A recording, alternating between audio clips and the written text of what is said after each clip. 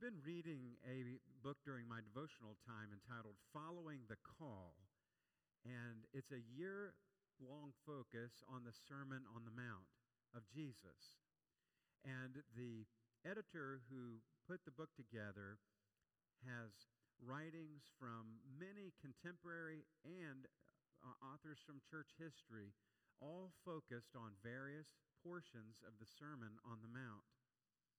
This past week, I was reading a segment of the book written by William Barclay.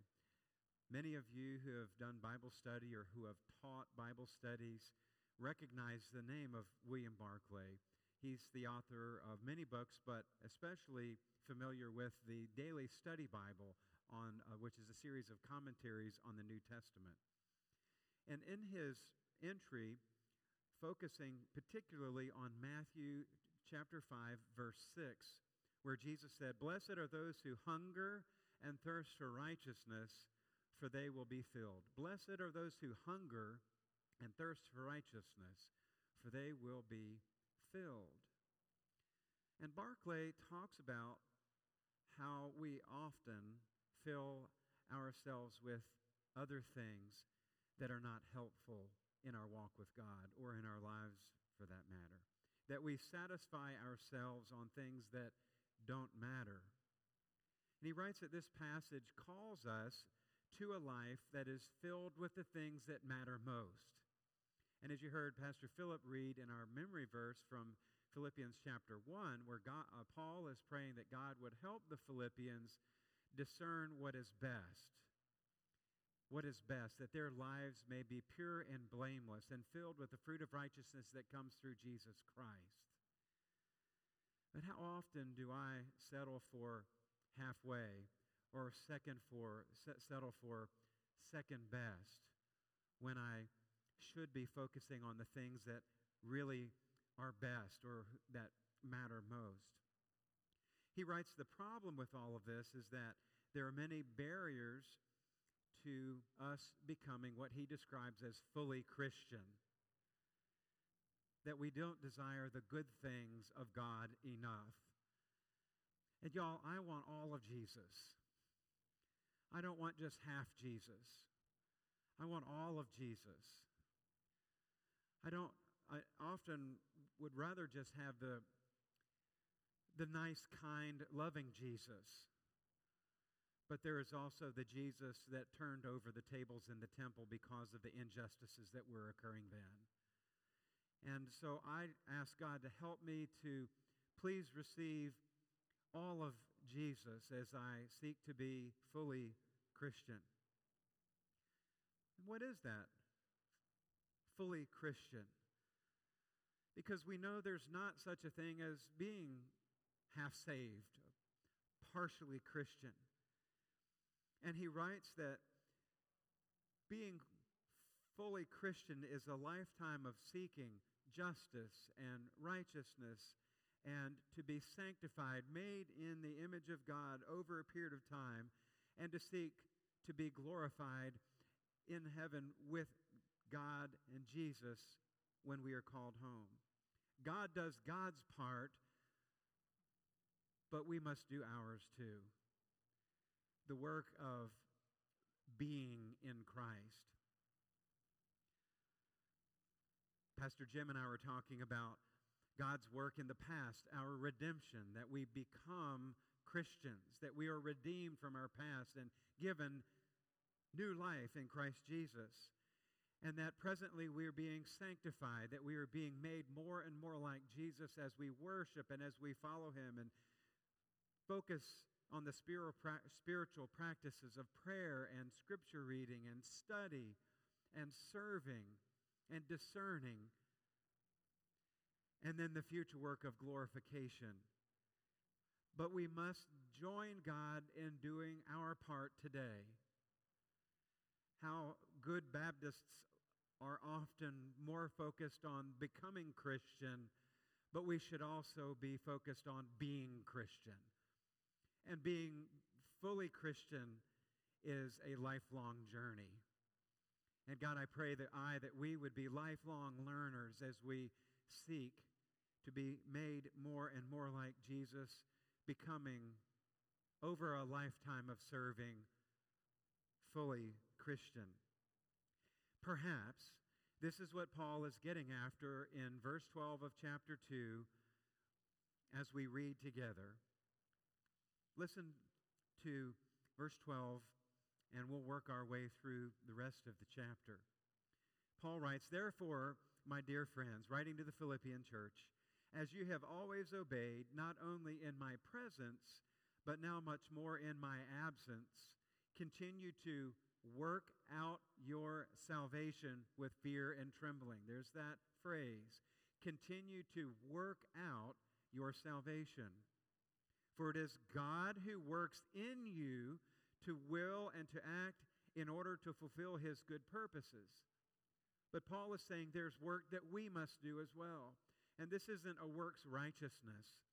This isn't a statement that says that we're to somehow earn our salvation, but that salvation is that which comes only from God through our faith by his grace. And Paul writes in Ephesians chapter 2 that it is not by works, lest no man should boast, that we are inclined to boast about the things that we do that are good, and salvation doesn't come that way. It is a free gift from God. So that we are to join God in working out our salvation. I use the illustration of weightlifting. Perhaps it's something like that we are to do our part to become more and more like Jesus. This past Christmas, our daughter Isabella got me to join her in the weight room. And there are a lot of gyms and whatnot. And we were visiting down in South Carolina with our family in Columbia and then in Charleston. And so we got guest passes to Crunch Fitness. And if you've never been to Crunch, that's a gym. I mean, you know what I'm saying, right? So we go to Crunch Fitness, and I start, hey, this is kind of cool. And worked out, and then got back to Midlothian home after the holidays. And I said, okay, Isabella, she wanted me to come and work out with her, so I got my membership to the Y. And now we are going, as some of you read in my recent pastor's letter, every morning at 5:30 before work and school, we're going to the gym together, working out and learning all kinds of things, and also learning that I have muscles that I haven't used in 30 years. Let me show you one of the exercises. So I'm going to walk over here, all right? I didn't know if I could do this in the 11 o'clock service, but Philip said, Pastor Bob, you need to give it a try. So there's an exercise that Isabella has taught me called Bulgarian squats. Are there anybody in choir? Have you done those? I don't see anybody else but me and Isabella in the whole room. All right. So you get some dumbbells, and then you take one of your feet and you put it on a bench behind you like this. All right. And then you take the dumbbells, and then you squat down like this. And you can hear my knee cracking as I come up like that. And you do that like 10 times for 3 sets. and then you switch legs and do it all over again, right? So I'm going to have, the other half of the congregation can't see. So let me try that for you all over here, because you need to do this right when you get home, right? So you put one leg over here, and then you get your weights, and then you go down like this, and then you go back up. And this is just one of the exercises that I have learned.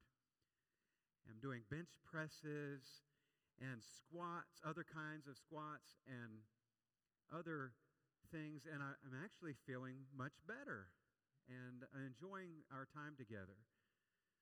But I believe that working out our salvation strengthens our faith muscles.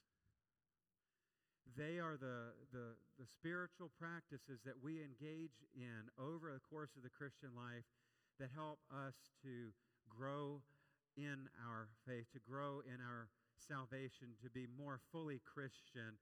As I said, it's a lifelong journey. We will never fully get there until we are glorified in heaven. Amen. But we have work to do as we join God in what God is already doing. So some of it is much more challenging than others, but God has called us to join Him in our salvation story. And we are to do that with fear and trembling, Paul says in verse 14. Do everything without grumbling or arguing, so that you may become blameless and pure. There's those words that we read in chapter 1. Children of God without fault in a warped and crooked generation. So with fear and trembling, I believe that the word fear can be translated as reverence, and trembling as being in awe of God. And I believe that it's like Moses was on the mountain when he met God, and God spoke to him through an angel at the burning bush. And there were other times that God spoke to Moses, and Moses responded in fear and trembling, a sense of reverence or worship and awe of God. And Paul is desiring that the Philippian Christians present themselves in that way. And they aren't to grumble and argue. There was division in the church. We'll read about it a little later on as well. But there was division, and he was writing them to stop that nonsense and to have an attitude of reverence and worship, fear and trembling. And then in verse 16, he says to them, you are to shine, verse 15, then you will shine among them like stars in the sky as you hold firmly to the word of life. Echoing Jesus' words, you are the light of the world, he said in Matthew 5:14. Jesus said, you are the light of the world.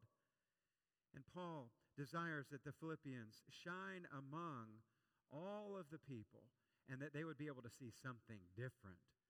As it is when you go out into the night sky, especially during the winter, and look up and see the stars shining brightly, lighting up the evening for you. And do all of this as you hold firmly to the word of life. And then Paul says, and I will be able to boast on the day of Christ that I did not run or labor in vain, that my work was not in vain. And church, isn't that what we want? Don't we want to be able to look back and to see that our labor was not in vain, that we can see fruit of what God has done? And I imagine those who have gone before us would look around and see all of the ministries and see the way our campus has grown, and to see the way people have grown and be well pleased, that their labor was not in vain. And then Paul says this. That's why I felt like we really needed to go back and read these verses. But even if I am being poured out like a drink offering. You might say, what's that, Pastor Bob? What's a drink offering? In Hebrew worship and in some pagan worship cults, there would be wine or some drink poured over the offering before and after. It's called a libation in other translations. But it's this idea of being completely emptied. Paul is picking up on this for those listening from a Hebrew background, a Jewish background, and also those who may have been from a pagan background. And he said, I am being poured out like a drink offering over the sacrifices and the service coming from your faith. And he's saying, it's all worth it. Every bit of it has been worth it. He is right now writing, and he's chained to a Roman guard in house prison in Rome, probably a decade or so after he first visited Philippi. He is suffering greatly. And he's saying it is all worth it because of your life and ministry and sacrifice that comes from your faith in Jesus Christ. And I am glad and I rejoice with all of you. So you should rejoice and be glad with me. Have you ever poured yourself out for something? Think about it. You just laid it all out on the line. I think of caregivers. And there are many of you in this room who know what it means to be a caregiver. You've been there. Caregiving is where you out of sacrificial love, pour yourself out for your loved one.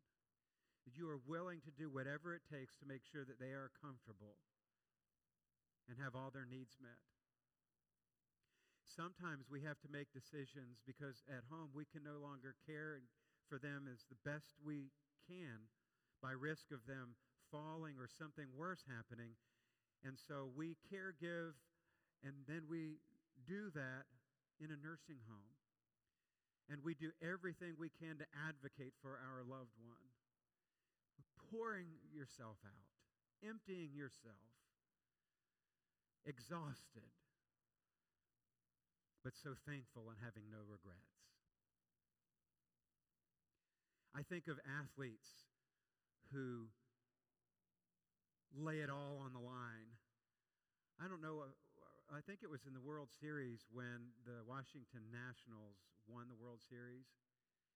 And Max Scherzer, there was a game where Max Scherzer, the Nationals pitcher, was completely spent. I mean, he had they call it no gas left in the tank. He said, I was gassed. But he stayed in there and did everything that he could so that his team could win. It's when we are totally and completely spent. This is what Jesus did on the cross. Paul writes earlier in chapter 2 that he became nothing. He emptied himself, became nothing, and willingly died on the cross on our behalf. And then the synoptic gospels, Matthew, Mark, and Luke, all use language that Jesus' blood was poured out for our sins. It's a different Greek word than Paul uses here, but it's the same concept, being poured out. And Paul is saying, even if I am poured out like a drink offering on your sacrifices, Philippians, the things that you have done and the way you have served, in the name of Jesus, because of your faith, is all worth it. And I rejoice, and I hope you'll rejoice with me. This is the context as we read of these two individuals who came alongside the Apostle Paul as they served, Timothy and Epaphroditus. They emulated the kind of servant leadership that Paul taught them. Timothy, verse 19, Paul's writing, I hope in the Lord Jesus to send Timothy to you soon. Timothy is with him. Timothy co-authored 6 of Paul's letters. He was instrumental in the sharing of the gospel and the starting of churches and the equipping of the saints. I hope in the Lord Jesus to send Timothy to you soon, that I also may be cheered when I receive good news about you. Verse 20, I have no one else like him. There's no one else like Timothy who will show genuine concern for your welfare. For everyone looks out of their own interests, not those of Jesus Christ. What he's saying is that there are some other leaders that Paul has had along with him that didn't have the kind of commitment that Timothy had. Not speaking about the church, but rather people who served with him in a smaller circle. In verse 22, but you know that Timothy has proved himself, because as a son with his father, he has served with me in the work of the gospel. What a wonderful image that is of the way that Paul and Timothy worked together, that he saw Timothy as a son in the faith. I hope, therefore, to send him as soon as I see how things go with me. And I'm confident in the Lord that I myself will come soon. Timothy, as you remember, became part of the Apostle Paul's ministry in the second missionary journey. Some scholars believe that he heard the gospel as Paul was on his first missionary journey and then ended up joining Paul in the second missionary journey and then went to Philippi with him as the church was started there. And Paul mentored Timothy and helped him to grow into the believer that he was. So I want to ask us the question today. Think about who has mentored you. Can you think of someone in your faith story who's mentored you? Was it a pastor, a youth pastor? Was it your choir leader when you were in youth choir? A Bible study teacher? A chaperone that just poured themselves into youth ministry when you're younger? I can think of several in my life. And I wouldn't be the same person I am today had it not been for those who poured themselves into me. And God is calling us as a church to pour ourselves into the next generation. I am hopeful that part of our visioning will lead us to be a church where we are pouring ourselves into the next generation and that we are laying it all out on the table, doing whatever it takes to raise up the next generation of followers of Jesus Christ. That's my prayer. Paul did that to Timothy, and Timothy certainly did that to others. We have benefited from it. And my question is, who needs you to lean into their life as we go forward together as a church? What is God calling you to do to help the next generation of Christians to live a life of service and sacrifice? And then we look at Epaphroditus, verses 25 through 30. This is the only place in the New Testament where we find the story of Epaphroditus. Timothy appears in a lot of places, but only Philippians includes Epaphroditus. Verse 25 and following. But I think it is necessary to send back to you Epaphroditus. So they had sent him to Paul with gifts, offerings, but also to care for Paul's needs while he was in prison. I think it's necessary to send back to you Epaphroditus, my brother, my co-worker and fellow soldier, who is also your messenger, whom you sent to take care of my needs. For he longs for all of you and is distressed because you heard he was ill. Indeed, he was ill and almost died. But God had mercy on him, and not only on him, but also on me, to spare me sorrow upon sorrow. Therefore, I am all the more eager to send him, so that when you see him again, you may be glad and I may have less anxiety. Meaning I may have less worry about you all back in Philippi as a church. By the way, a little tangent here. Did Paul say that I will have no anxiety? What's it say? That I may have less anxiety, less worry. We all have some worry and anxiety. It's normal.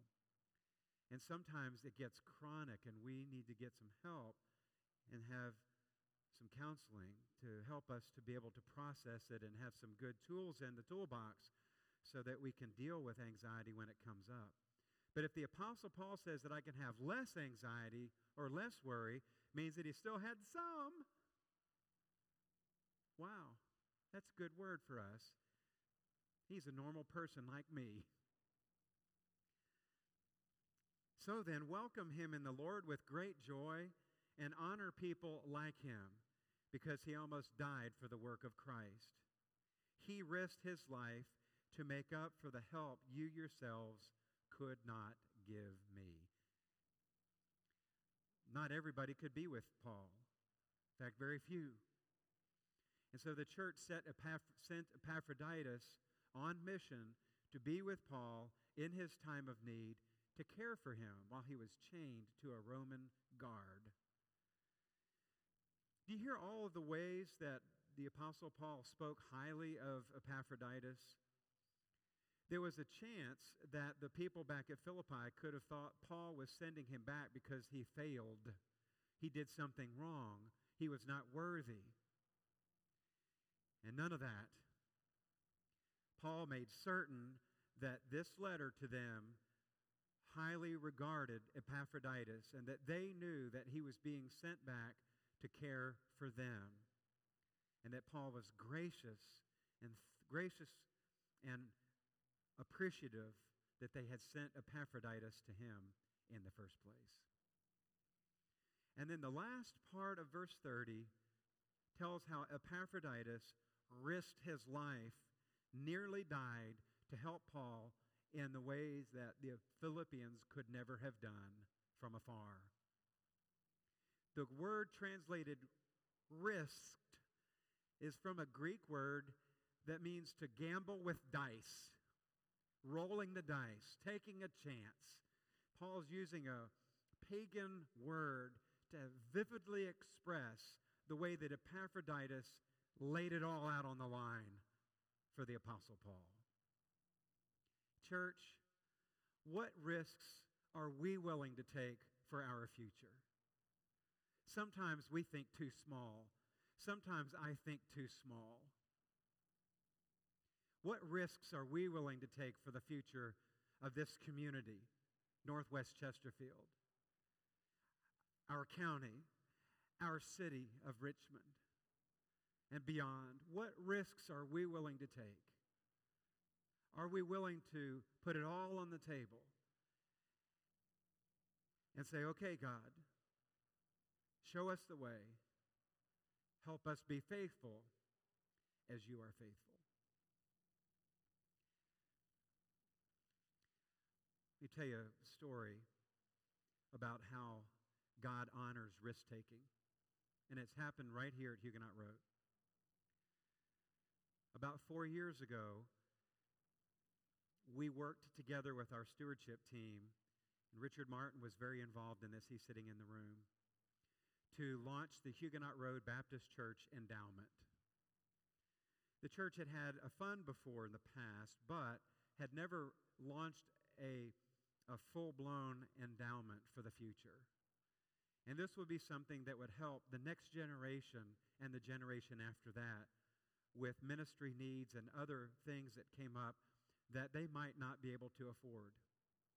And we didn't have the money to start the endowment, so we pulled some from this reserve and a little from that, and our initial investment was slightly over $100,000 to launch the endowment. And undesignated memorial gifts go to the endowment. Many of you have contributed to it, and others who have passed away have invited their friends and family to give to the HRBC endowment in their last will and testament. And I am thankful to say that just not even 4 years later, that the Huguenot Road endowment is nearly $900,000. Now, that's not money that we can dip into and just, to supplement the budget. It's not designed for that. This is designed, once it hits a certain point, to begin receiving grant applications. Then that funding can be used for various kinds of ministries in our church. Missions, could be capital improvements. It could be a mission trip. It could be something we haven't even thought of yet. But all that language is built into the structure of the endowment. And you might say, Pastor Bob, that's kind of a hidden secret. And, well, not many maybe know about the power of an endowment. But I pray that that's something that you might consider in your own estate planning and thinking of the future. I got a call from one of our members, family members, think it was not quite 2 years ago. And they said that one of our members who was non-assuming and never would have thought that they would have the means to give something like that left us